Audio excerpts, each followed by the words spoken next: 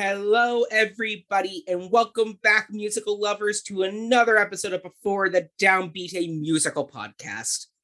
I am your ginger host, Mackenzie, and our Canadian B. Arthur director extraordinaire, John Adams of Canadian Theatre. Autumn Smith is still away on her theatre contract, so she is still out for a few more episodes this season. But fear not, she will return in time for our big 50th extravaganza episode. But her and I set up some awesome guest hosts to take over for her for the next few episodes. And for this episode, I'm excited to announce I'm joined by one of my dearest friends from Portable 303, returning from her wonderful guest appearances on our Rent and Next to Normal episodes. It is the Alpha to my Glinda. It is the one and only Jessica Maxwell. Hello, Jay Maxwell. Hello. Your introductions every time. The best. Chef's kiss. I think that's how I should be introducing you on Global. If they ever need anyone to do an introduction, then yes, absolutely. Call me up. I'm available. All my people call your people. Perfect. Love it. Okay. So today we are talking about the epitome of the teenage angst musical. Jessica, what are we talking about today? You hit the nail on the head. It is the epitome of teenage angst, coming of age rock musical, Spring Awakening.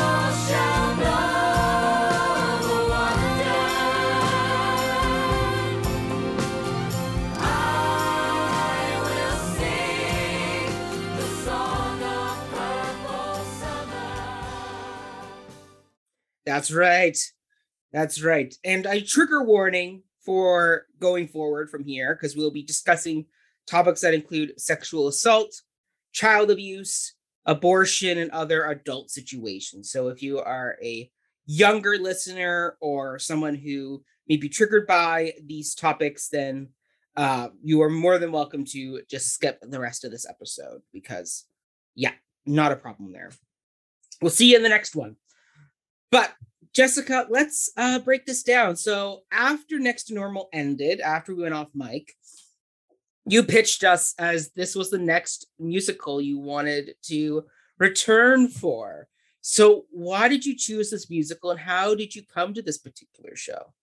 Well, I kind of pitched it. This was a bit of an accident as to how we started talking about this because we had mentioned it in the Next to Normal episode. Right. Autumn, I had to go back and find it and make sure that I worded it correctly. But Autumn had mentioned that Next to Normal was kind of a musical that is, I believe the word she used was that it was like a lecturing musical. Mm-hmm. And Rent is the same show. And she had mentioned Spring Awakening. And Mackenzie, you had said, oh, that's one of Jessica's favorite musicals. It is. And then I was like, well, if you're going to cover it, I'm more than happy to discuss it. I'm gonna defend it from us. Or defend it, though I don't know because I was ready to defend Rent, and then my perspective changed by the end of it. But I'm open to any sort of dialogue. All right. I first got into Spring Awakening, pretty much the same way that I got into it by Next to Normal, which was on the advice of my friends. Mm-hmm. It was probably about 6 to 8 months before the first national tour was supposed to come to Toronto. And they were asking, are you seeing Spring Awakening? Have you gotten tickets to it yet? And I was like, I have no idea what this musical is. And they were like, well, we think you'd really like it. And I was like, okay, you guys haven't steered me wrong yet. And I'll see what it's about. At the time, I was pretty open to seeing just about any musical, whether it was on the advice of my friends or not. That was kind of when I was starting to get back into seeing shows, and I just wanted to see everything. And so yeah, this was about 2008. And so this was before it was accessible to find Broadway clips on YouTube, and social media wasn't hardly a thing.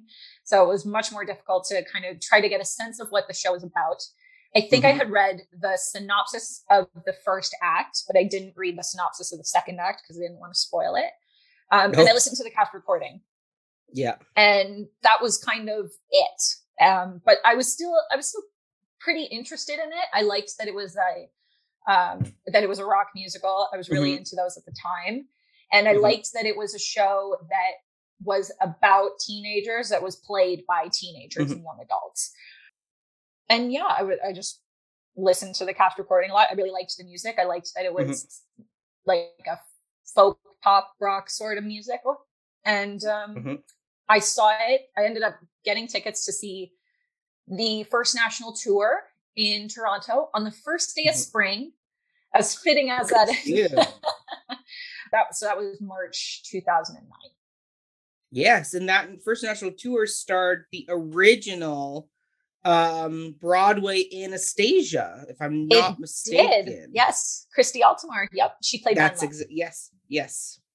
I remember reading that. And I was like, I read it. It had one stop in Toronto, in Canada, and I was like, I'm sure Jessica saw that show when it came to Toronto. I did. I vaguely remember you talking about it in drama. Oh yeah, I was so excited. I got tickets for the stage seating. Yes, that's right. Which was such a cool experience because you stage seating, you feel like you're literally part of the show. Yeah. That was very cool. Love that. Well, I came to this musical thanks to you, because you were excitedly talking about this piece, particularly after I started watching Glee, because you're like, oh, well, they were in Spring Awakening. That's right. Like a lot of the cast it came from Spring Awakening, funny enough. Yeah, they did. And actually, this entire original Broadway cast went on to do so many things. They yes, I would say just about everyone were fresh face, kind of unknown. No one knew who they were, and then saw incredible success after Spring Awakening. Right? Exactly. So I do remember you trying to get me to listen to the whole album because I'd seen the Tony Award performance and I just wasn't impressed. I wasn't happy with the rock musical genre at the time. Even though somehow you got me into Next to Normal, this one was just, I don't know, I think it was just a step too far for me, where I was like, no, it's just not mixing with me. That's fair. So we can talk more about that. Yeah. Oh, absolutely. So I'd seen it. I'd seen clips of it, and I was like, I'm just getting a lot of angst. I'm not getting much else out of this sucker so far. It's just not speaking to me, because as we said in a deleted segment from our Rent episode, Jessica has noted that I did not have an angsty teenage period in high school. That's right, you didn't. I forgot about that. Yes, exactly. That quote comes from a deleted scene from our Rent episodes. If you want to hear the full deleted segment, go to our Patreon page and sign up, and you can get some deleted extra goodies from our Rent episode, which includes Jessica talking all about how I was the least angsty teenager possible. You really were. Yeah. So that probably smile on your face at 8 a.m. every day. Tis true. So then I actually came to this piece again when I was at York, because we had to read the play version of this that inspired this musical in my Theater World in Transitions class, our TWIT class, as we called it. Fun times. So part of my reading process was I actually went back and revisited this piece again, because the York Library had a copy of the CD. So I was able to go in there, rent the CD out, and download it onto my computer. And so once again, the music wasn't doing it for me, but this time I found that the themes of the play and the musical and the topics they explored, I was much more drawn to, because I was like, yep, this actually has some very good meat in it. Like the topics they talk about was like, okay, I get this.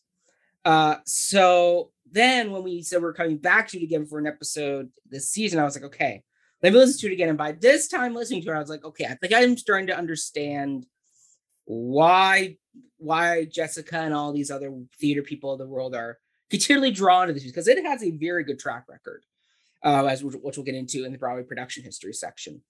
So it was like, okay, so if we're all getting it, so if everybody's into this, I see why, and we'll explore more of my discoveries and when we get into our song selections and stuff. So stay tuned for more of that, putting a pin in that conversation.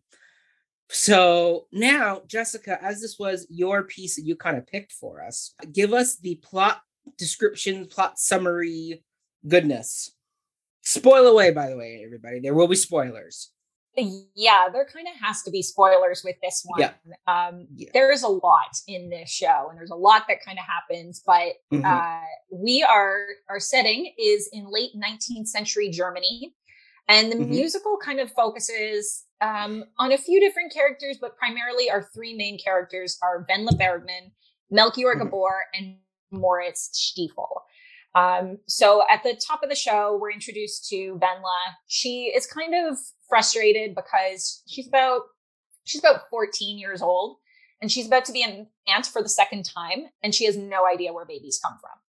So she's curious, and she asks her mom, and her mom is like, she cannot bear to explain how babies are made. So she just says the only way that a woman can have a baby is if she loves her husband very much.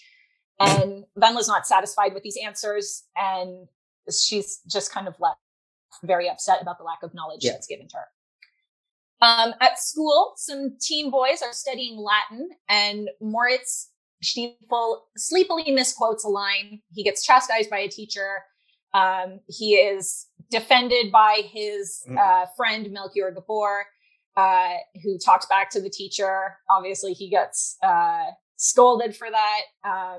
And he kind of reflects on like the narrow-mindedness of society and how he's so intent to change things. Moritz explains that the reason he can't focus in school is because he's been having these dreams that have been driving him nuts. He cannot sleep. He's just totally haunted by them.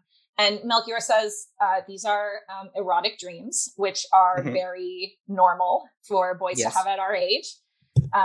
Melchior is very educated. If he wants to know something, he goes and learns more about it, which kind of makes him a little bit more of like the rebellious type of character. Yes.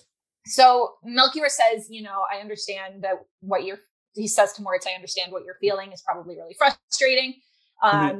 So I'm going to write you an essay complete with illustrations to explain it. We then see Wendla runs into Melchior. The two kind of reminisce about their friendship. They kind of consider what it would be like to give in to physical desires. They don't. Meanwhile, back at school, Moritz sneaks a look at his test results from his final exams, and he finds out that he's passed. He's so excited. However, the teachers have decided that, not everyone can pass, so they're going to fail Moritz anyway. Yeah. You think that's sad? Just wait. Yeah. One of the other girls who's friends with Wendla, Marta Bessel, accidentally admits to Wendla and their group of friends that she is being abused physically and sexually by her father, and that her mother is either oblivious or just doesn't care. She tells the girls, do not tell anybody, or else we're going to end up I'll end up like our other friend Ilsa, who was in a similar situation with her abusive parents, and now she is homeless and kind of wanders the streets aimlessly, and she doesn't want to be in that sort of situation. Later, Wendla finds Melchior again, and she tells him about what happened to Marta. Melchior is totally appalled by this, but Wendla is so curious about what's happened to Marta that she convinces Melchior to hit her with a stick. And she's like, a switch, sorry. And she's like, I just want to feel something. And he gets really carried away, and he starts beating her with his switch, and he takes out his frustration on Wendla, kind of throws her to the ground.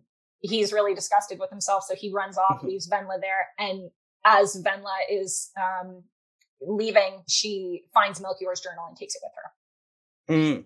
Moritz, meanwhile, has failed his exam. His father is completely disappointed in him and more disappointed that Moritz is going to bring embarrassment on the family, that the town will see his father as, oh, that's my son. Like, it's the man who has the son who failed. Right. So Moritz writes to Melchior's mother, who's kind of his only adult confidant, and he asks for money so that he can flee to America. She says no, but she will speak to the other adults and kind of get them to ease up on being too hard on him. But he is devastated by her refusal, and he then begins to contemplate suicide. Right. In a hayloft during a rainstorm, Venla and Melchior run into each other again. They both apologize for what happened in the woods. Melchior is still really disappointed in himself, and he wants her to leave. And she says no. She suggests staying there, and then things kind of get a little heated. And did you roll in the hay? Yeah, they. We'll get into that. Literally, they do. And they have sex, and so ends Act 1. Yes. Opening with Act 2, Venla and Melchior kind of it shows like kind of where we left off with the end of the sex scene and into them kind of reflecting on what happens. Moritz has been thrown out of his home. He is wandering the streets carrying a gun, and he runs into Ilsa. Ilsa explains that she's been taken in by an artist colony, and she's kind of living this bohemian lifestyle. They reminisce on their childhood memories, and she invites him to join her at this artist colony. Moritz refuses, and Ilsa is doing everything to change his mind. And he keeps turning her down, keeps saying no. And then she runs off. And after she runs off, Moritz is kind of like, oh my gosh, what have I done? He calls back out to her. She's gone. He's now even more devastated. This was kind of his last little bit of hope. Feeling he has nowhere to turn, Moritz commits suicide. Yeah. After Moritz's death, the schoolmaster and the teacher kind of want to draw attention away from Moritz's death. Because they pretty much know that they were part of the reason as to why he died. So they begin searching through his things, and they find the essay that Melchior wrote. And so they're using this opportunity to blame Melchior for Moritz's death. And Melchior knows he knows that it's not his fault, but there's nothing he can do. And as a result, he gets expelled. Venla becomes ill. And so she is taken to the doctor by her mother. The doctor gives her some medication, just says that Venla is suffering from anemia, but she'll be fine. But actually, Venla is pregnant. And the doctor tells the mother this in an aside. And Venla's mother is completely blown away. She's like, what do you mean? Like, you're pregnant. How did this happen? And Venla is stunned because she does not know how she got pregnant. She's like, I don't have a husband. What do you mean? And then she realizes, oh, wait, I got pregnant because I had sex with Melchior. Right. And so she lashes out at her mother, and she's like, I can't believe you didn't tell me this. Like, actually, this is your fault. And she is kind of interrogated by her mother by being like, who's the father? Like, what happened? And so Venla surrenders a note that Melchior gave to her. And then she Meanwhile, Melchior's parents don't want to send him away to a reform school after Moritz's death. But once they learn about Venla's pregnancy, they kind of feel like they have no choice but to send Melchior away. And they do so without telling him that Venla's pregnant. So during this time, they keep contact through letters. And in one of the letters, he finds out that Venla confesses in one of the letters that she's pregnant, and Melchior he's so stunned. He basically runs away from the reform school, and because he wants to go find her. And he runs into Ilsa when he finally returns to town. He runs into Ilsa and says, I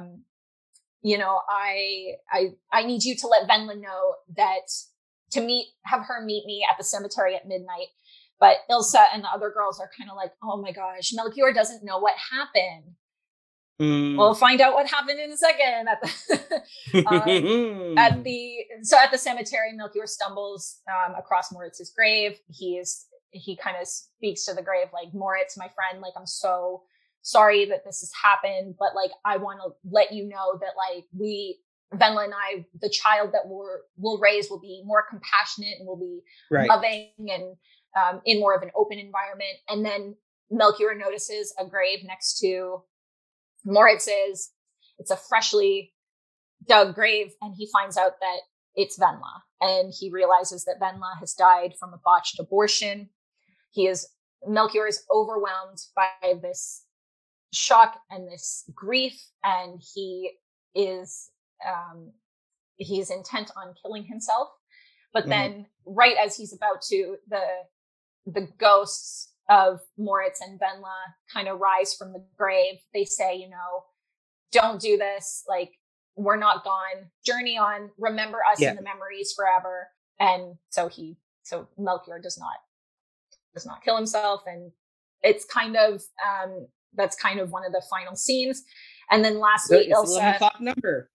It is. Yeah. And it's, the music of it is quite haunting because it's not a reprise of one of the other songs. It uses the same music, but the lyrics are different. It's kind of. We will get into that song. We will get into it. Okay. And then lastly, Ilsa kind of leads everyone on stage in the Song of Purple Summer, which is about, you know, these adults are still kind of calling the shots, but we are part of a new generation that will change how we do things and how we see things and view things. And so ends Spring Awakening. Cool. Take a breath, Jay Maxwell. Take a breath. Yeah, drink some water. It's a wild ride, folks. It's a very interwoven piece, that is for sure. Lots goes on. It sure does. Yes. So, Jessica, back to you again. Because now, tell us about the creative team, because we have a whole new batch of people to get into. Yeah. So, as you had mentioned, Mackenzie, Spring Awakening was originally a play that was written by Frank Wedekind, who was a German playwright, and he was often pretty criticized for a lot of the scandalous subject matter that he had written out. In fact, Spring Awakening was written, published, and practically banned the next day because of all the subject matter that was in it. Well, we will get into that. Just about all the subject matter that was in Spring Awakening. The musical was also in the play, and actually the play goes even further in some parts, but yes, it does. We will get into that. Okay, so so the play is based on Frank Wedekind's work, but for the musical, our creative team is made up of Stephen Sater, who wrote the book and the lyrics, and Duncan Sheik, who wrote the music. Right. Stephen Sater is a poet, playwright, lyricist, writer, and screenwriter. He has worked a lot with Duncan Sheik. After Spring Awakening, they did a play called Alice by Heart, which is based off Alice in Wonderland. He's worked with Sheik on other projects, including Nero, The Nightingale, and Mugby and Rose. And Stephen Sater has also written for artists in the pop rock world, including Michael Bublé and Bryan Adams. Avec Bublé. All the French in this German play. So Duncan Sheik composed the music. He is a singer-songwriter and composer. He is best known for his song Barely Breathing, which earned him a Grammy nomination for Best Male Pop Vocal Performance in 1998. His self-titled debut album was released in 1996, and since then he's released 7 albums. Wow. He has composed music. Yeah, I know. He's composed music for the New York Shakespeare Festival's 2002 production of Twelfth Night. He has composed music for a film called A Home at the End of the World, directed by Michael Mayer, who we'll get to in a minute. He also composed music for a Arkansas Rep 2013 production of Because of Winn-Dixie, based on the movie of the same name. He wrote the music for American Psycho, the musical, which premiered in 2013. And recently, he composed the music for Shakespeare Theatre Company's 2016 production of Taming of the Shrew. Yes. So he's had quite the credits there. And again, worked on projects with Stephen Sater, which I just mentioned. Michael Mayer directed it. He is a theater director, filmmaker, and playwright. Some of his theater credits include the 2002 production of Thoroughly Modern Millie, the 1999 revival of You're a Good Man, Charlie Brown, Green Day's American Idiot, the revival of Hedwig and the Angry Inch. Most recently, he did the off-Broadway production of Little Shop of Horrors, and he is directing the upcoming 2022 revival of Funny Girl.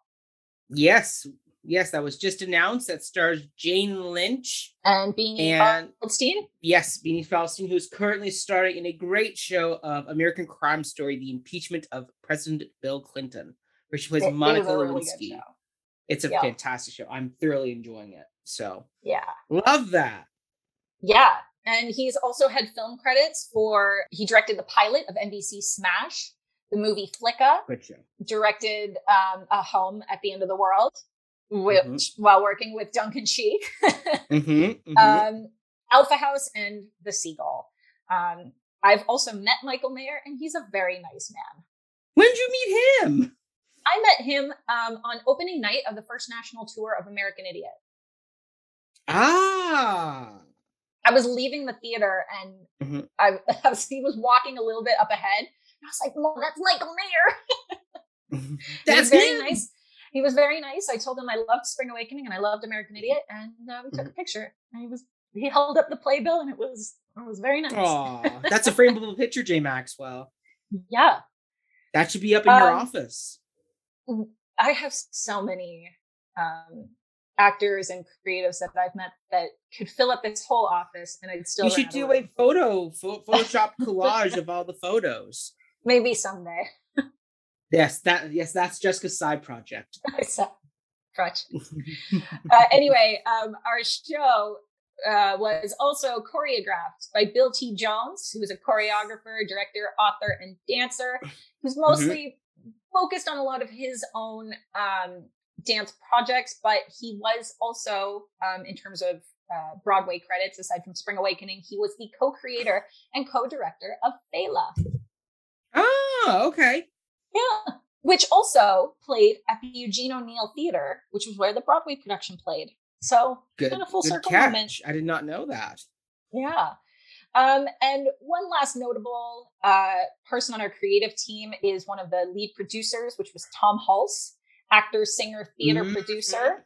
People might know his acting credits from films including Animal House, Amadeus, and Disney's Hunchback of Notre Dame. Correct. I was about to say, he is the voice of Quasimodo. He is. He was he focused mostly on acting up until probably the mid to late 90s. And then since then has been focusing a lot more on producing. Aside from Spring Awakening, he has produced an adaptation of John Irving's The Cider House Rules, as well as Talking Heads, which was a festival of Alan Bennett's one-man plays. He also headed 10 Million Miles, which was a musical project by Keith Bunnan and singer-songwriter Patty Griffin. He was also the lead producer on the stage adaptation of Green Day's American Idiot. And most recently, he was a producer for the musical Ain't Too Proud. And I also found out that he produced the 2004 movie A Home at the End of the World. All these people seem to know each other. Who knew? It's a small world, J. Maxwell, as we know. It really is. It really is. So that rounds out our creative team for Spring Awakening. Love it. Okay. Well, in that case, why don't I get into some production history? Because, that is a stacked creative team of folks. Yep. So, let's begin. This musical began as a play by Frank Wedekind in 1891, which in its time was extremely controversial due to its depiction of such topics as abortion, rape, child abuse, and suicide, and it was banned from Germany for quite some time. It premiered in America in English translation in 1917, and its debut performance was almost didn't happen because the New York City Commissioner of Licenses tried to shut it down, claiming the play was pornographic in nature. Wow. Almost immediately, Wedekind was able to secure an injunction from the Supreme Court and allowed the play to go on. Unfortunately, audiences seemed to agree with the commissioner, and the play closed after a single show. So then we skip ahead to basically the early 2000s, and the show's creators, Duncan Sheik and Steven Sater, met through a Buddhist group and desired to adapt Wedekin's play due to its ideas of teenage rebellion and sexual discovery, which they felt still resonated with the youth today. They devised that they wanted to stage the piece using an alternative rock score as background to represent the teenage rebellion.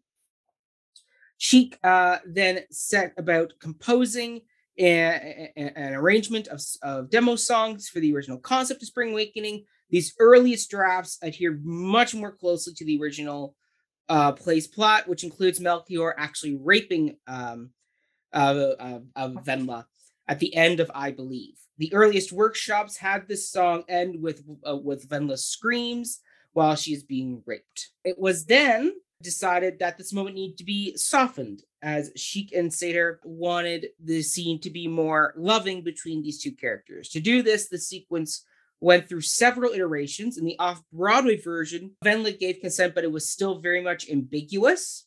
And then when it was mounted on Broadway, Venla gives explicit consent to Melchior.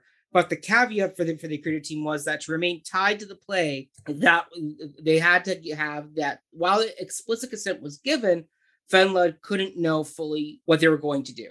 So it still had the tragic outcome. The musical went through 7 years of workshops, concerts, and rewrites before a version was finalized. So that shows you right there, people who are unfamiliar with the realm of theater worlds, that, projects take a long time to develop. It is not just write a script and mount it on Broadway. It is a long journey to get a show to Broadway. Among the notable productions in this period include workshops at the La Jolla Playhouse in San Diego, the Roundabout Theater Company in New York, as well as a concert at Lincoln Center in February of 2005 under the direction and producer Tom Holtz. That's kind of where he came on board. Then we get into some of the song changes that went on in the writing process. So There Once Was a Pirate was the last song to be rewritten and was ultimately replaced with The Guilty Ones. All That's Known replaced a song titled All Numb because the directors had to reduce the runtime of the show, and both songs had the same type of theme and topic being discussed. They were like, yeah, we're choosing All That's Known over All Numb. A song called A Comet on Its Way was replaced by The Bitch of Living because Shriek thought that because The Bitch Living was more upbeat, that it fit the show better. Those You've Known replaced a song called The Clouds Will Drift Away because Sheik wanted the song between the three main characters to stay close to All That's Known's theme. So that's why that was chosen. Another song entitled Great Sex, which was intended to be performed after Mama Who Bore Me reprise, was also cut from the show because the directors thought the song pointed out the theme of the show too specifically. It was intended to be performed by Hanchen's big masturbation scene, but the song was removed and the scene was moved into the middle of My Junk. So there we go. So the musical did make it to Off-Broadway at the Atlantic Theater Company on May 19th, 2006, and ran till August 5th, 2006. The cast included Jonathan Groff as Melchior, Leah Michelle as Venla, John Gallagher Jr. as Moritz, Lauren Pritchard as Ilsa, Jonathan B. Wright as Hanchen, Lily Cooper as Marta, Gideon Glick as Ernest, Skylar Aston as George, Brian Charles Johnson as Otto, Phoebe Strolp as Anna, Remy Zenkin as Thea, Frank Wood as adult men, and Mary McCain as adult women. This run proved so successful that the producers decided that they immediately had to take the show to Broadway. The musical opened on Broadway at the Eugene O'Neill Theater on December 10th, 2006.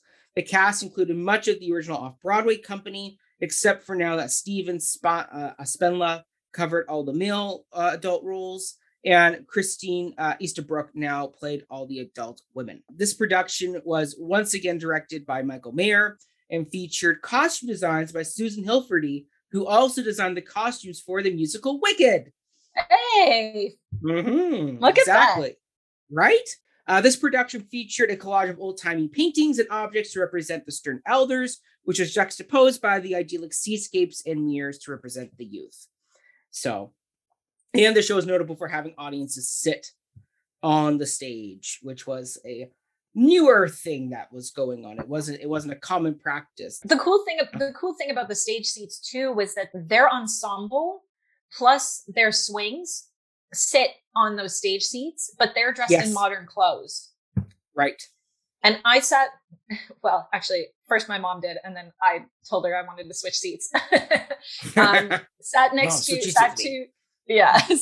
to one of the ensemble members, and her and one of the male ensemble members walked on stage together, but took separate seats. And my mom offered her seat. She was like, "Oh, do you guys want to sit together?" And she was like, "No, it's okay. Like, we bought our tickets last minute. It's fine." And then I think it's during Touch Me when they start, like, they just pull microphones out from their jackets and just start singing. And my mom was like, "What?" What? It was very cool. That is cool. That is very cool. And your seats are like the old wooden chairs, so they're very uncomfortable for 2 hours, but it's still pretty cool. It's worth it. It's worth it for those 2 hours. Love that. So this production proved to be a runaway hit and easily recouped its $6 million capitalization, breaking even on August 27th, 2007. So barely a year into their Broadway run, they had already recouped all their money, which is great. The show opened to nearly ununanimous favorable reviews, so it was a big smash hit. And was deemed the critical and artistic darling of the 2006 Broadway season. This musical was nominated for 11 Tony Awards and won 8, including Best Musical, Best Book and Score for Sheik and Sayer, Best Direction of a Musical for Michael Mayer, Best Supporting Actor in a Musical for John Gallagher Jr., and the show closed on January the 18th, 2009, after 859 performances and 29 previews. Whew. Other notable Broadway swings include Jennifer Damiano, Krista Rodriguez, and then the show is also notable for featuring future Glee star Jenna Uskowitz, who went on to play Tina in Glee, but she was part of the ensemble. Then you had Kate Burton as adult women, Blake Bashoff as Moritz, and Alexandria Socha as Vendla. So quite a few new people came in, quite a few notable swings, quite a few notable ensemble members. It brought a lot of talent, as they say. So then the show was revived on Broadway in 2015 by Deaf West Theater. This production was notable for having a mixed cast of both deaf and hearing actors who performed the show in American Sign Language and English simultaneously. The deaf and hard of hearing actors in certain roles were paired with hearing actors who voiced the roles. Most of the hearing actors were also part of the live onstage band. This concept was based off a premise from Andy Mientus. Andy Mientus. Andy Mientus, who was part of the first national tour. So you would have seen him, Jay Maxwell. I did. And he's the husband of the production's director, Michael Arden, who, fun fact, played Quasimodo in the out-of-town tryouts for Disney's Hunchback of Notre Dame, which got a cast recording. Wow. So bringing back the Hunchback once again. Look at that. Everything just connects. Exactly. It's all connected. You find a way. Exactly. The production incorporated 19th century appropriate aspects of oralism in deaf education to complement the themes of miscommunication, lack of proper sex education, and denial of voice. The production opened in Los Angeles in the fall of 2014 at the Rosenthal Theater. The production eventually transferred to Broadway at the Brooks Atkins Theater with a majority of the same cast, except for the addition of Academy Award winner Marlee Matlin, Cameron Manham, Patrick Page, and Russell Harvard in the adult roles. The revival began previews on September 8th, 2015, and opened on September 27th, 2015. Once again, the production was very well received and received nearly all positive reviews. The production was nominated for the 2016 Tony Award for Best Revival of a Musical, but lost to The Color Purple. This production marked the first Broadway performer to use a wheelchair, which was Ali Stoker, future Tony winner for her star-turned performance as Ado Annie in Oklahoma, and was the first Broadway production to provide interpretation for deaf-blind theatergoers. The show closed on January 24th, my birthday, 2016. There we go. And that, ladies and gentlemen, is your production history. Now, Jay Maxwell, let us get into the top 3 songs of the musical. As our honorary guest co-host, I will let you lead the way. Okie dokie. So, I will say that my first pick is going to be The Bitch of Living. It's the bitch of living. It's the bitch of living. Living in your head. It's the bitch of living and sensing God is dead. It's the bitch of living. You watch me, just watch me, and trying to get ahead. I'm calling it one. It's the bitch of living. Just getting out of bed. It's the bitch of living, and getting what you get. Just the bitch of living and knowing this is it. That made my other list. Oh, okay. Well, I choose this song because I love how ridiculous this song is. It essentially a bunch of boys talking about their erotic dreams, so to speak, and their desires and their fantasies. Lyrically, it's absurd. I mean, it fits with the play, but I love that I love how it works though, because let's take a bunch of teen boys who are angsty, who are like, oh my gosh, I am feeling these feelings. I don't know what to do with them. So I'm just going to stomp around and do a little rock song about it. And I think that's great. I love how those two pair together, because angst and rock and emo music, they work in tandem, right? So that's why I love it. It's pretty close to the top of the show, and it just kind of kicks things off. And it's kind of cool how they do it stage wise, because this is shortly after Moritz explains like why he's having these dreams and why he's feeling this way. And it's like the choreography just works with this song, and that's why I love it. Okay, fair enough. So for me, the reason why this song made my other list was because I just felt this rebellious rock music was just too early in the show. This song should have started, once again, kind of like Mama Who Bore Me, in that classical area. And then by the end, give us a moment of that rock rebellion that is bubbling up inside. As the point of these boys are still very much in this repressed school. They're still in this very repressed, confined space. And the song is just, it just kind of shoots its proverbial load way too early for me. But I'm like, build that. For me, I go for me, I really want to. For me, I just go that rock music should really break open for the first time in the show and like touch me. Like by going to it too quickly, it's almost like stereotypical of like teenagers rock music, where it's like if you actually build it in, so it's this bubbling undertow that then ultimately overtakes the classical show. It has a much better pull to it and feels less stereotypical and more like a bigger journey. And the music actually has something bigger to say about this new age that is growing inside these students. You know what I mean? Like dramaturgically for me, so you shot your load too early. Like you got to this point way too early, and then there's nowhere else to go. So then it just stays at this high level of teen angsty rock for most of the show, where I'm like, oh, give me a little bit more. Like, and we'll get into that, and it ties into my first choice. But first, I'll let you rebuttal, because I see you're wanting to rebuttal me.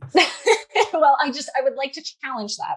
because Okay, challenge start me. I the love show. this, Gina. we start the show with Mama Who Bore Me, and then we have Yes. Mama Who Bore Me reprise.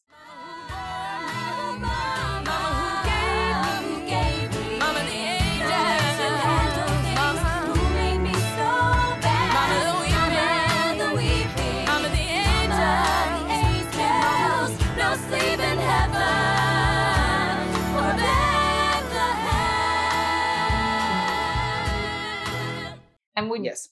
Mama Who Bore Me reprise not be an angsty? It's not to the same level as the Bitch of Living, but it's the same thing for me. It's a little it's the same aggressive, thing. no? Yeah. Well, that's exactly it. And for me, I could have done Mama Who Bore Me reprise / The Bitch of Living, because both these group numbers, I'm like, too early. Okay. Too early for outright rock. I like the Okay. concept and I like the lyrics and I like what they're saying, but I think musically, it's going too quickly into this, because I mean, Mama Who Bore Me actually is my first pick for top 3 songs.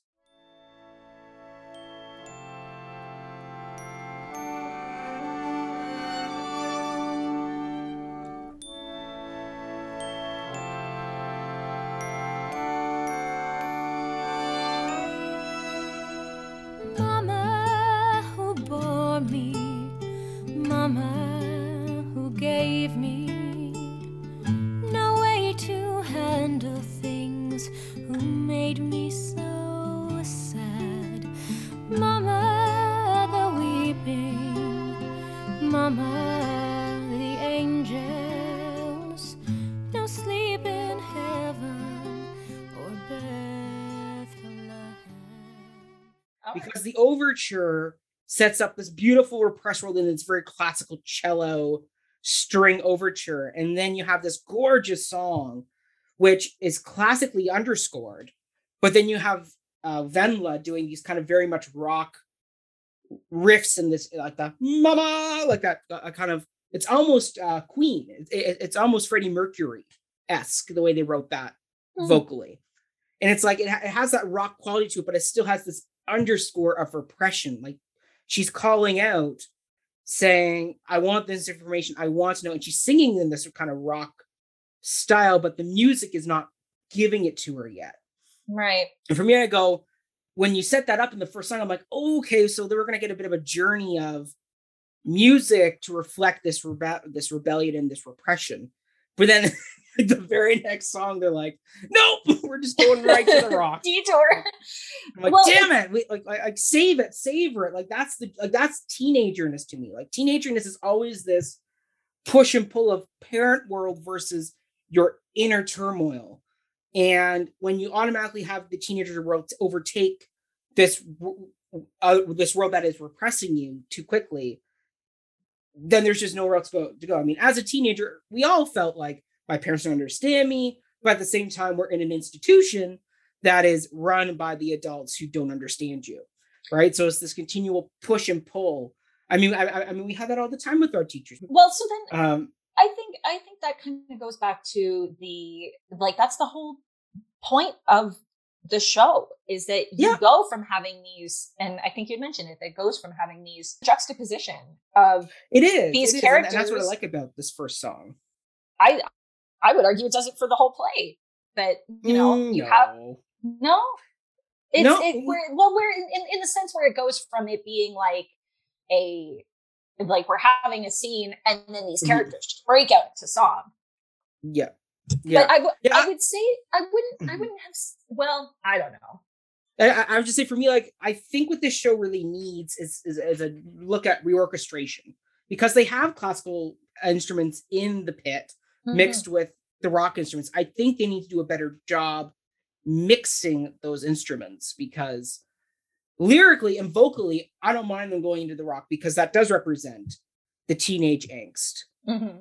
Teenage rebellion. I just think the music, because they set it up so perfectly in the first song of rock vocal almost mixed with more classical music, I'm like, that's such a cool mix. And Next Normal kind of went there, but not fully. And maybe that's why I like Next Normal a little bit more, is because it has a bit more of that classical underscore to it. Yeah, it also has a lot more traditional like the traditional musical theater style, whereas like Yes. I could see these songs being sung by like, well, not all of them, but like at least some of these songs being sung by like any pop artist. And I think that's Yes. like that's Duncan Sheik's influence in there. Yeah, exactly. But I think that it has a healthy balance of going back and forth between the two. Like you know, Mama Who Bore Me sets the scene sort of, but then the reprise is angry. And then there's All That's Known, which is softer. And then there's The Bitch of Living, which is aggressive. And then it goes into like My Junk and Touch Me, which are like more like My Junk's a fluffy song. And then Touch Me is like a little bit more vulnerable. And then you get later on, you get to songs like The Dark I Know Well, and Then There Were None, which are darker and like it kind of returns to that angst and a little bit more aggression. And then in the latter half, you have The Mirror Blue Night and I Believe. Yeah. And those are softer and more gentler songs too. So I would say there's a balance. But to me, The Bitch of Living and Totally Fucked are the two songs that are like the aggressive songs. And then that's it. Yes.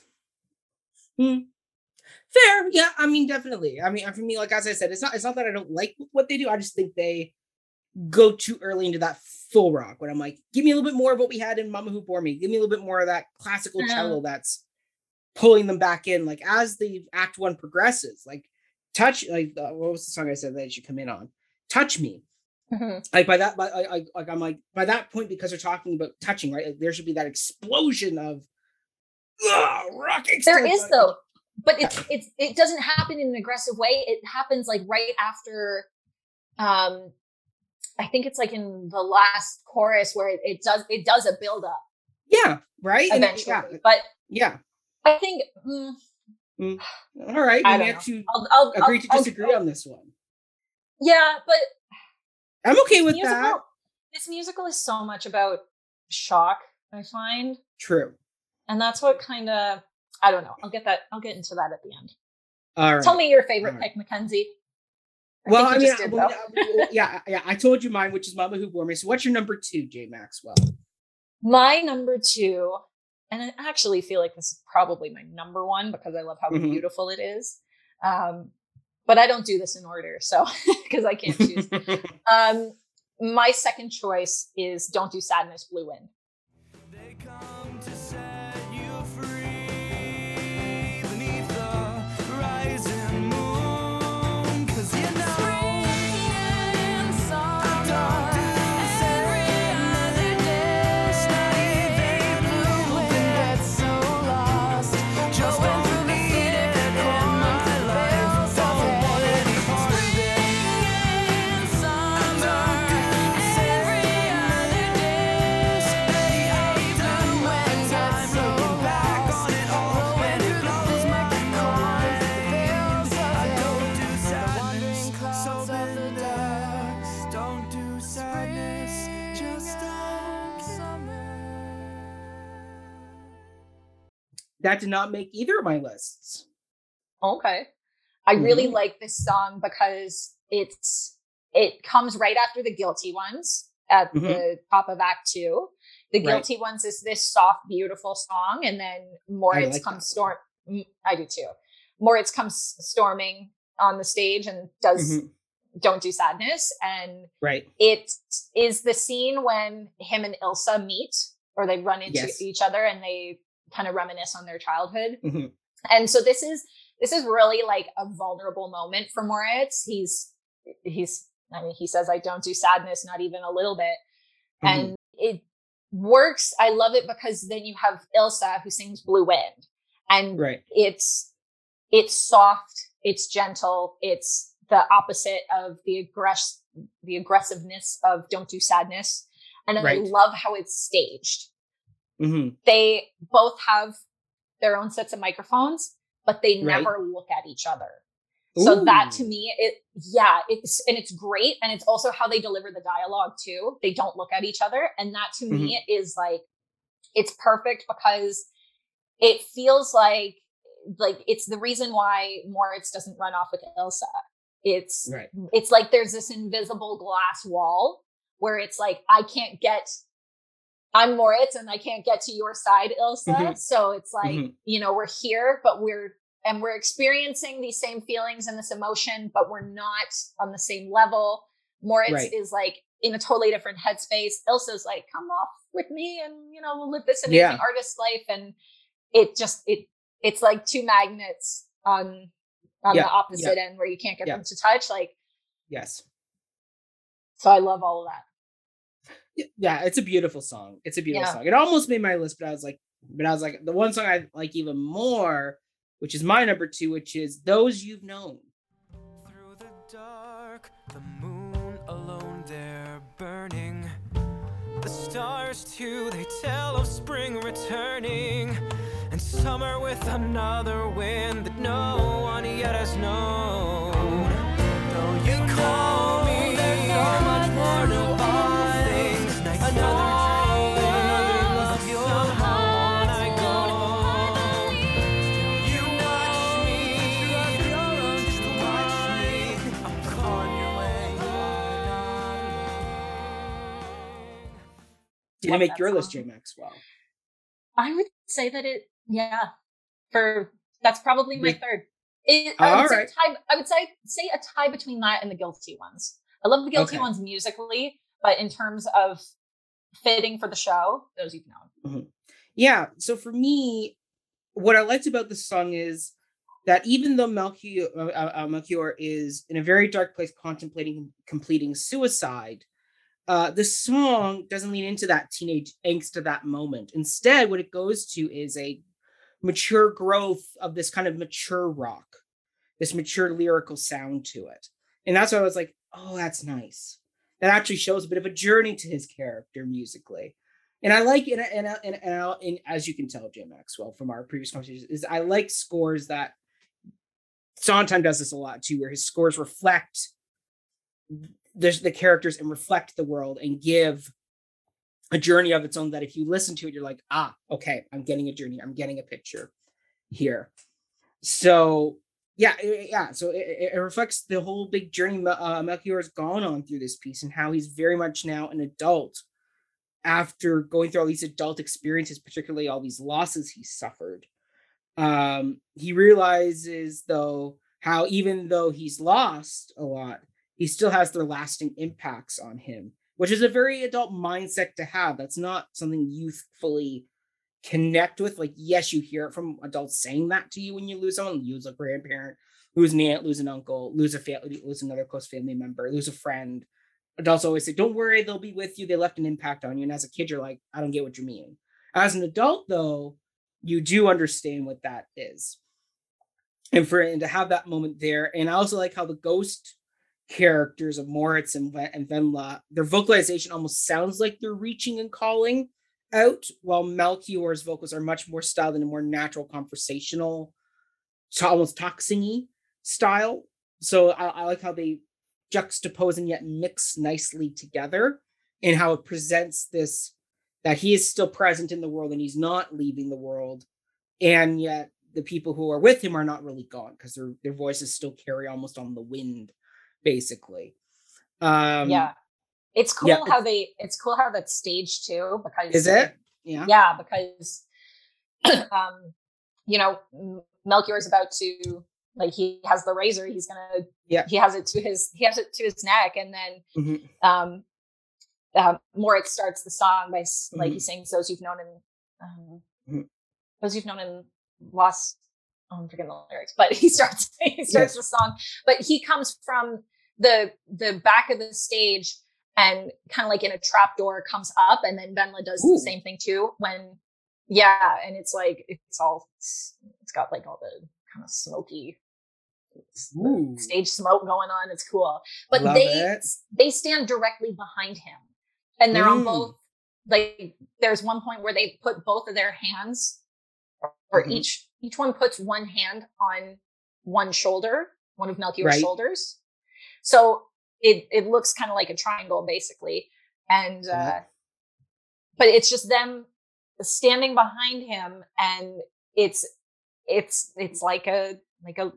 like you know how you always say, like, you got an angel on your shoulder, or so like that kind of direction of it makes it look really cool. And it reminds me of Don't Do Sadness, where it, you know, they never look at each other. It's just like, we're in this, and we're not necessarily all on the same level, but like we're experiencing it together. I especially love this song that. because, and it looks really cool. It's done quite tastefully. I love this song because it parallels All That's Known.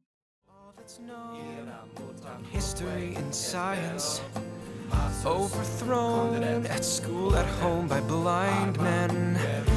You doubt them, and soon they bark and hound you, till everything you say is just another bad about you. All they say is trust in what is written.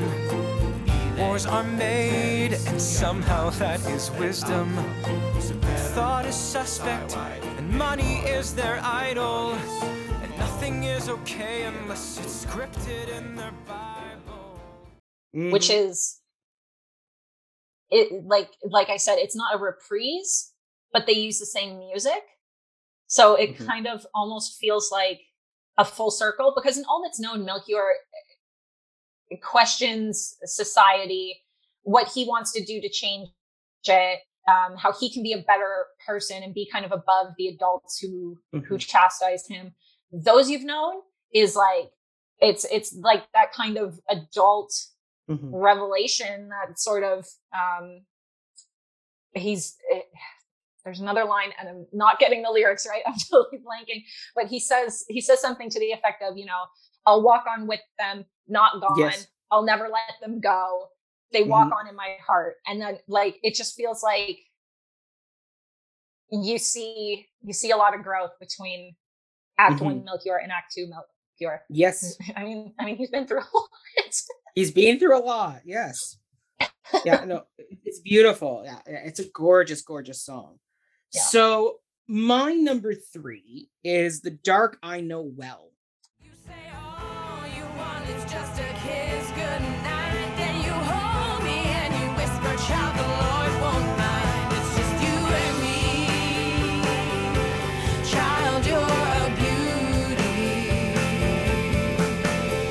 God, it's good, the loving, ain't it good tonight? You ain't seen nothing yet, gonna teach you right. It's just you and me,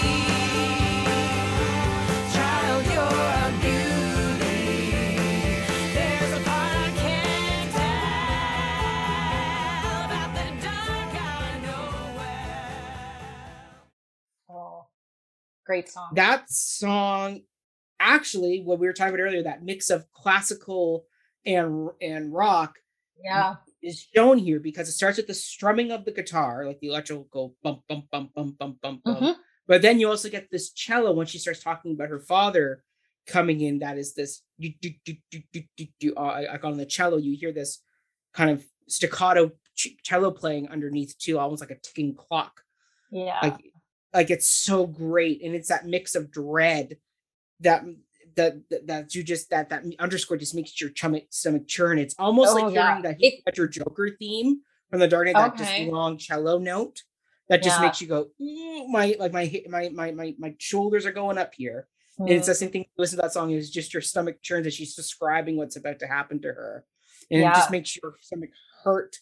And the lyrics are so disgustingly haunting that you just sit there and you just go, oh God, oh God. And your mind just can't help. Once again, what, as they say in horror movie, it's scarier with the stuff that you don't see, and your mind has to fill in the blank. And the lyrics describe something that just starts putting pictures in your head. That's like, oh God, I don't want to be picturing any of this. But it's like there. right from the start. There's a part I can't tell about The Dark I Know Well. Oh, like it's just such a good song. It is, and it's just stuck with me in such a horrible way.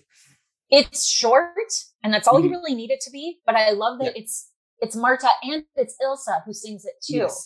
Yes. Because at this point, we don't know anything about Ilsa from what the girls have said, that she's been abused as well. So to have her come in and sing too is a really good choice. And that I agree that dun, dun, dun, like the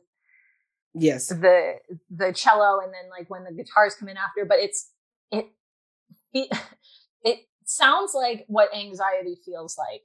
Yes. Like, it's that repetition that it's like, It's a slowly like a filling heart up. beating fast. Like Yeah. it's so hard to describe, but Mhm. yeah, great song, great choice. It's almost like drowning. Like you're in that enclosed space, and the water just keeps getting higher and Oh. higher and higher on you. Yeah, And it's like, oh, it's just scary. yeah. And so that's why I liked it, because it's just stuck with such a horrible way that I'm like, oh, it's done a number on me. It's done it's done a number on me. It is a number that is sticking with me. So I went, that's easily my number 3 choice. Awesome. Okay, Jay Maxwell. Let's get into the songs we often would skip or would cut. So I already gave my first one, which was The Bitch of Living. So what is your number 1? My number 1 is The Word of Your Body. Just to unreal all of this. Watching his world slip through my fist. Playing with her in your fantasies. Haven't you heard a word how I want you? That did not make my list. It's a snooze. This song is so boring to me. It's just them talking about how, oh, here's all the things I could do if we had sex right now, but I can't. We can't give in to our urges. And oh my god, just shut up and kiss already. Like, But next. isn't that the point of the song, though, is to build up that anticipation for the kiss? But we get all, but they don't kiss. Oh, They that's don't- true. They don't. It's just they do nice little. That's right. It's fancy- them in the hayloft. Yeah. No, it's Like, not. talking- It's or the it's tree. it's Isn't when it? they first run into each other. Right before the spanking. Yes. We get all that touchy-lovey nonsense in "Touch Me," which is the song before. Right. I It's could have just redundant. and I could have just done with them just having a conversation and then Mhm. like, Move on. Yeah. haven't you heard the word of your body? Like, boring. Next, bye. So for me, this one actually may surprise you a bit. But my number 2 choice is I Believe. There is love in heaven. I will be forgiven. There is love in heaven. I believe. I will be forgiven. There is love in heaven. I believe. I will be forgiven. There is love in heaven. I believe. I will be forgiven. There is love in heaven. I believe. I will be forgiven. There is love in heaven.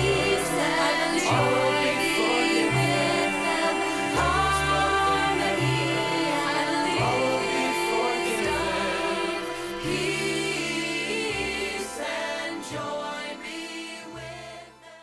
That was on my list too. Oh, No, really? wait, no, wait, no, it wasn't. Sorry, it wasn't. Oh, you have me excited there for a minute, Jimmy. Sorry, as well. it wasn't. I was Okay. looking at a different song. It's not. Sorry. Okay. Yeah, no. I Believe. I just don't find it hits the right note for the climax of Act 1. For me, I go, this song feels almost too happy and hippy dippy a bit with like the choral happy singing, and as an audience member, I get that the writers wanted it to be this loving moment with explicit consent can get given, because it's in the play, it's a very dark scene. But for me, I just go, it just felt too, it almost felt in the realm of Godspell to me. And I'm like, this should feel more foreboding. There should be almost like The Dark I Know Well. There almost should be that mix of happy excitedness of this moment of, oh my goodness, I'm gonna have sex for the first time. But then there should be this underscore of, you are kids and you don't know what you're about to do. And you're about to open up a can of worms you can't close. And it's going to kick off a bunch of shit that is not good. And so it just doesn't hit that note at the end where I'm like, no, it feels like a wrong turn in the music.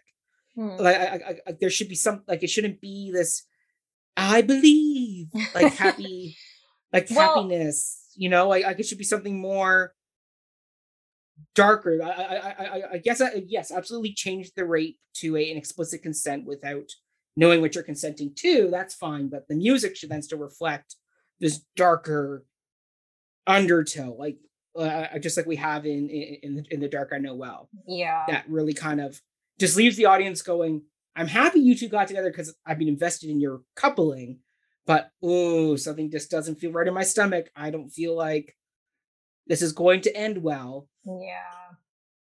I Believe is a funny one because I agree that it takes a wrong turn musically, but lyrically it's smart because lyrically it's smart. Once again, musically is where. But musically, something needs to be different. Lyrically, it's smart because I think of the line, I believe all will be forgiven. There is love in heaven. Because when you think about when this musical took place, you know, having sex before marriage was considered something so sinful. Yeah. So saying like, all will be forgiven, there is love in heaven, like it kind of dismisses the like that kind of notion, and that it's like, you know, no, it's fine, like what you're doing is fine.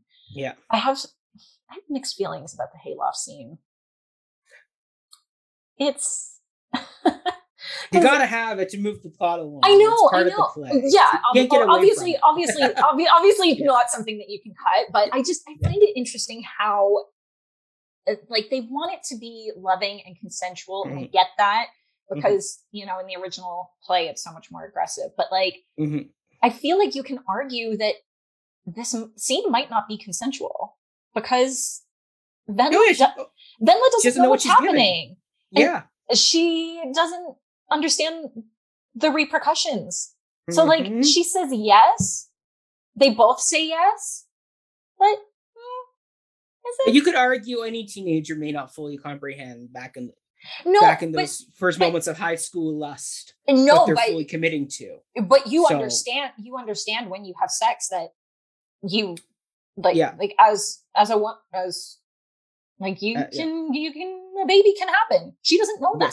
She doesn't know where babies come from. So it's, I don't know. It's interesting. Yeah. For me, I just go, the scene, because like, I actually went back and reread that scene in the play. I was like, this is a much darker scene in the play. And I'm like, I don't think you could do it as dark as the play did because I think it would turn audiences off and not want them to come back to act 2. Like, unless you really want to go there. But exactly. I respect them wanting to make it softer and loving. But, I think they went too far, particularly musically, because once again, the lyrics of this show are very smart and almost and are very well done. Once again, for me, it's always, I don't think musically it like some of the songs were really kind of the wrong turn, and this is a really good example of they went too far the wrong way. Yeah. But then I'm like, no, like I just have this cello doing the cello thing of bump, bump, bump, bump, bump, bump, or even just build it up so it starts really soft and you don't realize it till it climaxes at the end of Act 1, right? When the moment actually happens, and there should be this big long cello note at the end that just goes, oh no, something, because they have that beautiful cello overture that never comes back. Yeah, actually, I think that was replaced with the like once the Broadway production was a little more fleshed out, I think it was replaced with just a guitar for Mama Who Bore Me. Oh no, keep the cello for Mama Who Bore Me. Up the world. Yeah. Before Mama Who Bore Me. Yeah, that cello is so good. I think it sets up the world. I think so. I could be wrong, but but then I don't know. You go to a song like Whispering, where Wendla is like, "Oh, he touched me. I let him love me. Let that be my story." So, I guess in the end, she's okay with it, but sorry. Yeah. Your fate is about to be real tragic, girl. Yes, exactly. So then, Jay Maxwell, what is your number 2? My number 2 was The Mirror Blue Night. The naked blue angel who peers through the blinds disappears in the gloom of the mirror blue night. But there's nowhere to hide from these bones from my mind. It's broken inside. I'm a man and a child. I'm at home with a ghost who got left in the cold, who knocks at my peace with no keys to my soul. The Mere Blue Night. It's a Yeah, song, that didn't make my list. it's a song Melchior sings before, Mhm. I believe, and I just feel like Mhm. it's not necessary. Yeah. It felt like the song that Mhm. was like they need, for whatever reason, they wanted a song in between, and then there were none, and Yeah. and I believe, and I just feel like you could have skipped it. Oh, okay. Yeah, that's true. Yeah. Once again, get us to the end of Act One. This is a very long musical. It's not short. I get. Yeah, By so the time you you know, add the you're book being and the music in, it's a you're bit of a being longer really show. yeah, you're being really dragged through the through all of the Mhm. depressing topics. Yes. Yes. Exactly. Okay. My number 3 is one I'm sure, Jessica, you were going to disagree with me on, but is And Then There Were None. Oh. Herr Stiefel, one thing in your letter disturbed me. Your, what shall we call it, veiled threat that should escape not be possible, you would take your own life. Okay, so now we do the play. Act like we so care, no way. You'll write my folks, well, okay. Babe, that's how it goes. My dear boy, the world is filled with men, businessmen, scientists, scholars even, who have done rather poorly in school and yet gone on to brilliant careers. Consider, for example, our friend. They freak or won't, you toe the line. You tell your soul, just kill some time. Will it quit? It will until they don't. Why? Okay. So, like the Bitch of Living, for me, I just go the rock anger right off the top is too soon. It should build as Morris is reading or hearing this note from what's her name? Melchior's mother. Melchior's mom. Fanny. I think her name's Fanny. If I remember correctly, she signs her letter off. Yours always, Fanny. And for me, I just go, they missed a really cool opportunity because none of the adults ever really sing. And for me, I'm like, I would have loved a really cool classic female voice, meaning that rock voice, and having this really kind of mothering classical, like, it's okay woman. Because she actually gives some very sound, sage, kind advice to him, where she's like, your letter said you were contemplating completing suicide. That concerned me. Please don't think about this. A lot of people fail their exams and still gone on to do really smart, great things. But she's giving some really good advice. But I'm like, because she's speaking the lines and not matching him vocally, she totally gets drowned out. And for me, I go, you can have her be drowned out, but that should build. Like, it comes in so hot and angry right off the top and so angsty right away that there's no build. I wanted more build with this show. I wanted, because teenage angst, as you and I both know, or maybe you know more than I do. As a former past teenager, past teenagers ourselves.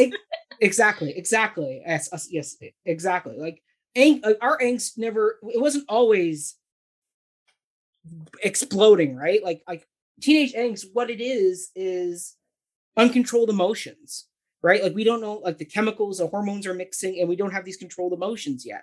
So it's these explosions of anger that bubble and boom, right? And for me, I just go, this musical the whole time is always just explode. For me, I want peak and valley in a song. And for Moritz, I'm like, just give me more of that anger build, because by the time you get to that last verse where I'm like, yes, now you, like, by the time you get to that verse, I'm like, if you're really wanting to just drown everybody out and be angry and angsty, then you've got it. But coming at it right off the top, it's like, I missed that character.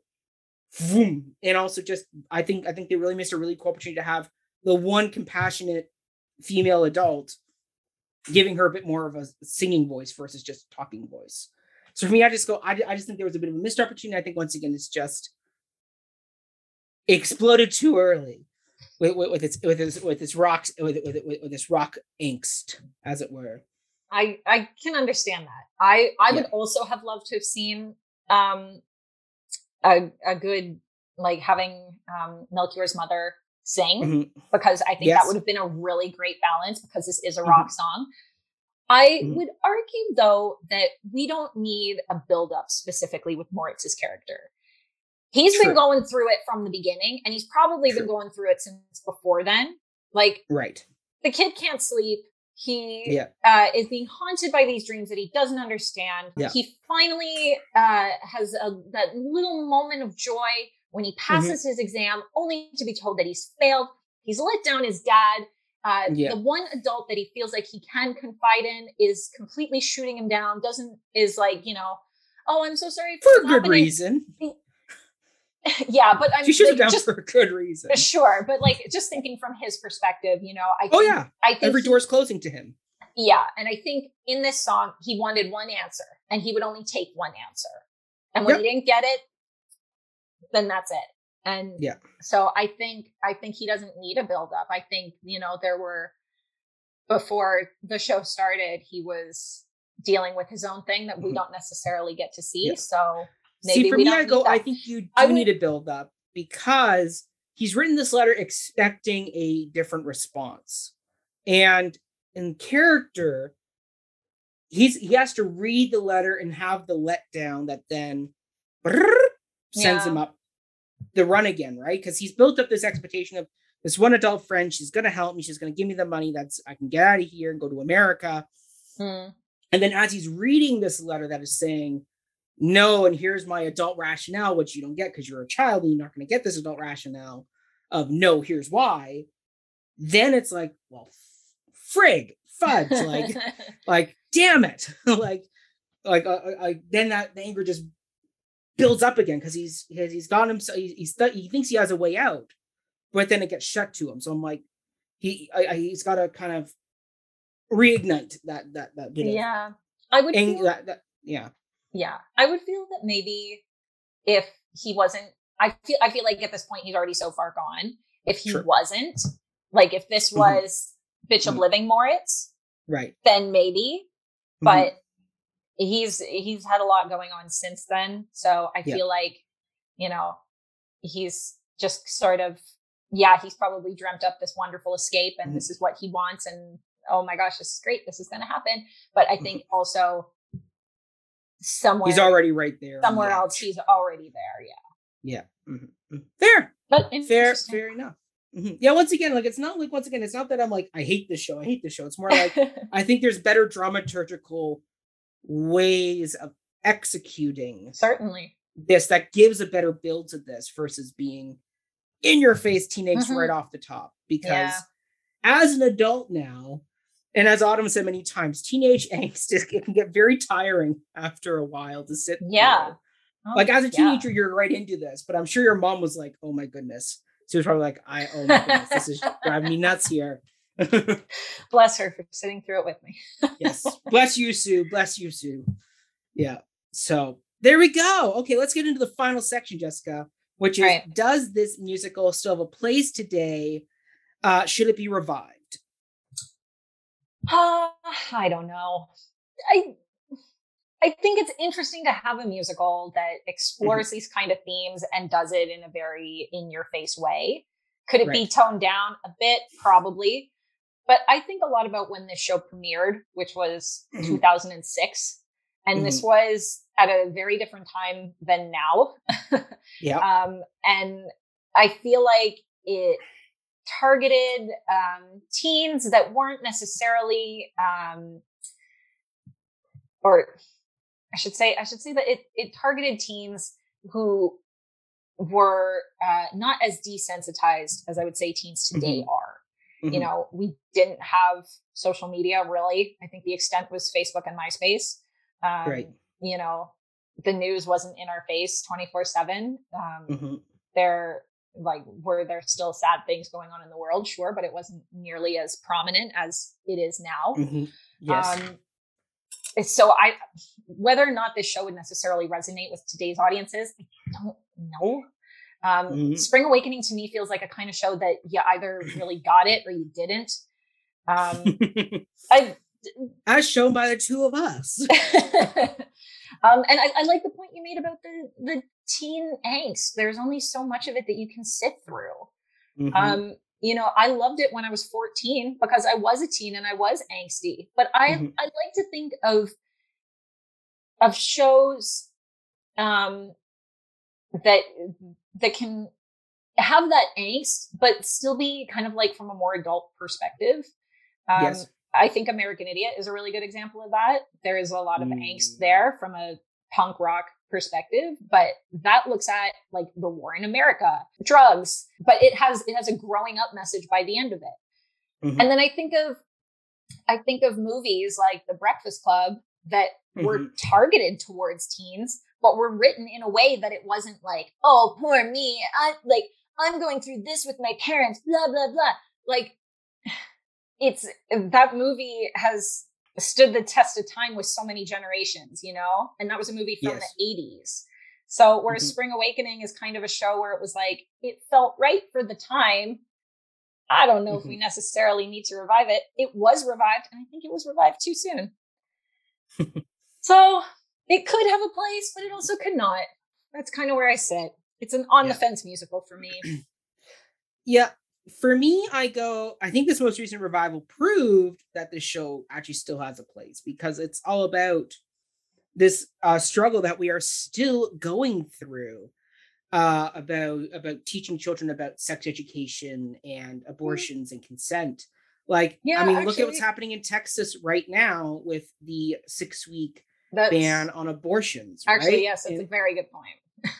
So for me, I go, until we as a society get more open and comfortable, particularly in North America, about discussing these topics, we will always have this other side, which is the Spring Awakening side of the youth going, I don't understand. And then when they don't understand, they turn to places that they don't fully understand. Ergo, why we have people now going, kids who grew up watching porn are very misconceived about what what that experience really is. And it does an actual mental detriment to them, because it puts the wrong ideas of visually, physically what this is. And I think also just the pressures that get put on students. Like, you and I remember we had all about the testing and the standardized test you had to pass to get a good grade, which then allowed you to then get a better chance of getting into a school. And down in the States, it's even worse. They have the SAT, they have essays, like there's a whole lot of other application process they have to go through to get into a post-secondary education. So Morta's story is still very much relevant, and teen suicide it's still a huge topic.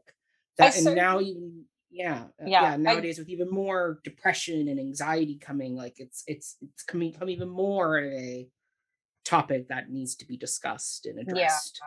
I think for teens, yes, this show works, certainly could, and you're so right. The subject matter of it is 100% relevant. I think that's what drew so many people to it to begin with.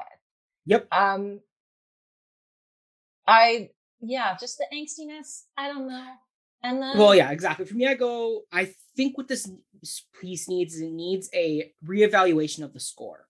If they can tone down the angst in the score, or make it so the angst bubbles up and explodes in a certain way. Because lyrically, this show works. It's, once again, for me, I just go, it's the music. The music is always just, it's the bitch of living! Mama who bore me! That's the metal version. Right? Exactly. Yeah. So for me, I just go, I think that's where, if you're going to revive it again, I think for adults who are going to take their kids to see this, then there needs to be more of that, as I said early on, that juxtaposition, that push and pull, and you do that through the music.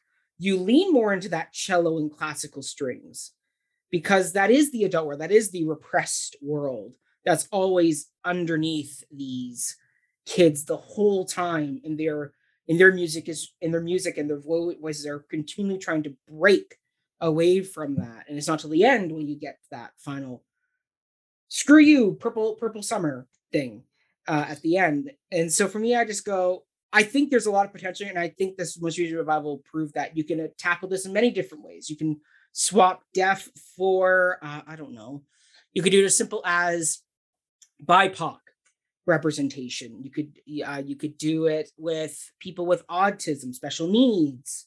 So many different things you can replace the youth of one thing with another thing. Like, it is a very versatile piece that way.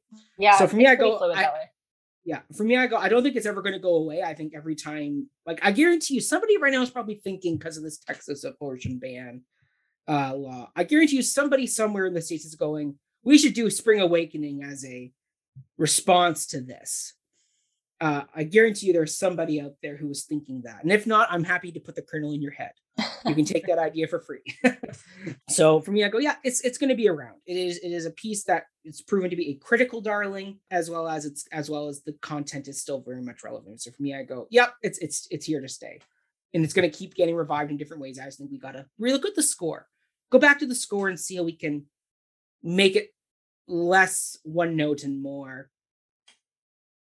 of a plethora of notes.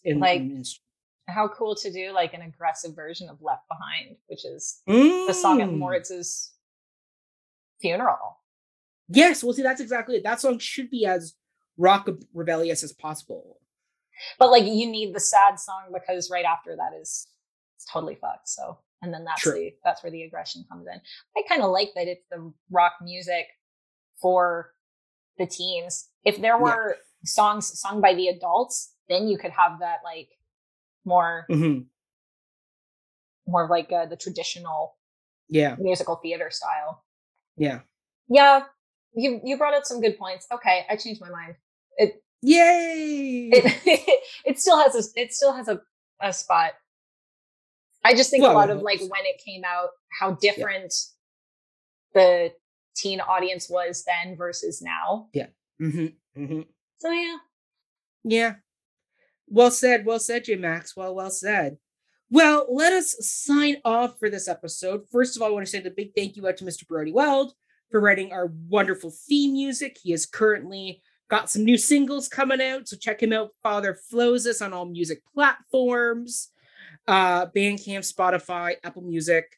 You can listen to his favorite track of mine, which is Home Decor, where he raps about household furniture and his new life as a dad and a father in COVID. Then you also can check Before the Downbeat out on all social media platforms and on Patreon, where we do all sorts of fun stuff. Heck, we may even have Jessica to come on and do a top 10 list of top 10 shows Jessica would have liked to have seen on Broadway.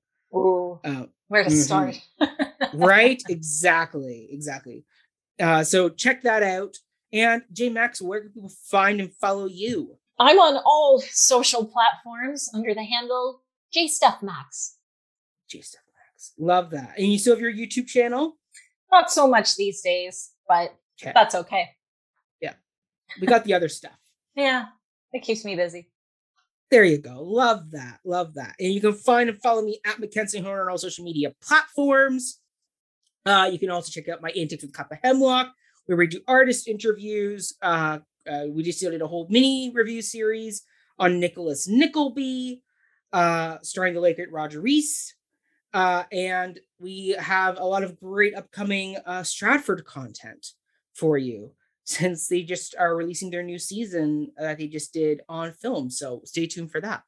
And until then, everybody, stay healthy, stay safe, and it's the bitch of living, everybody. It's the bitch of living. Thanks. Bye. Bye.